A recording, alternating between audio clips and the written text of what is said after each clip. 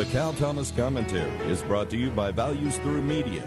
Now here's syndicated columnist Cal Thomas. Some words that can be used to describe Special Counsel Robert Hur's report on President Biden's misuse of classified documents are sad, dangerous, and the 25th Amendment. Hur interviewed the president for 5 hours and concluded Biden had severe memory losses. He couldn't remember when he was vice president or when his son Beau died. He claimed it was legal for him to take classified documents after leaving the Senate and vice presidency. It wasn't.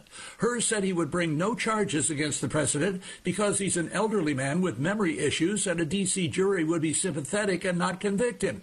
This sounds like what FBI Director James Comey said about Hillary Clinton, that there had to be evidence that Mrs. Clinton intentionally transmitted classified information. The FBI claimed to have found none, and she was not recommended for prosecution. Biden should get an immediate cognitive test, and if it confirms dementia, he should be removed from office under the 25th Amendment.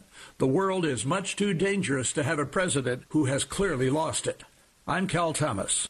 For a free copy of today's commentary, visit calthomas.com or write us at Values Through Media, P.O. Box 373340, Key Largo, Florida 33037. That's P.O. Box 373340, Key Largo, Florida 33037. Please specify the date and subject. Your tax-deductible gifts to Values Through Media help support us. Listen again next time for the Cal Thomas Commentary.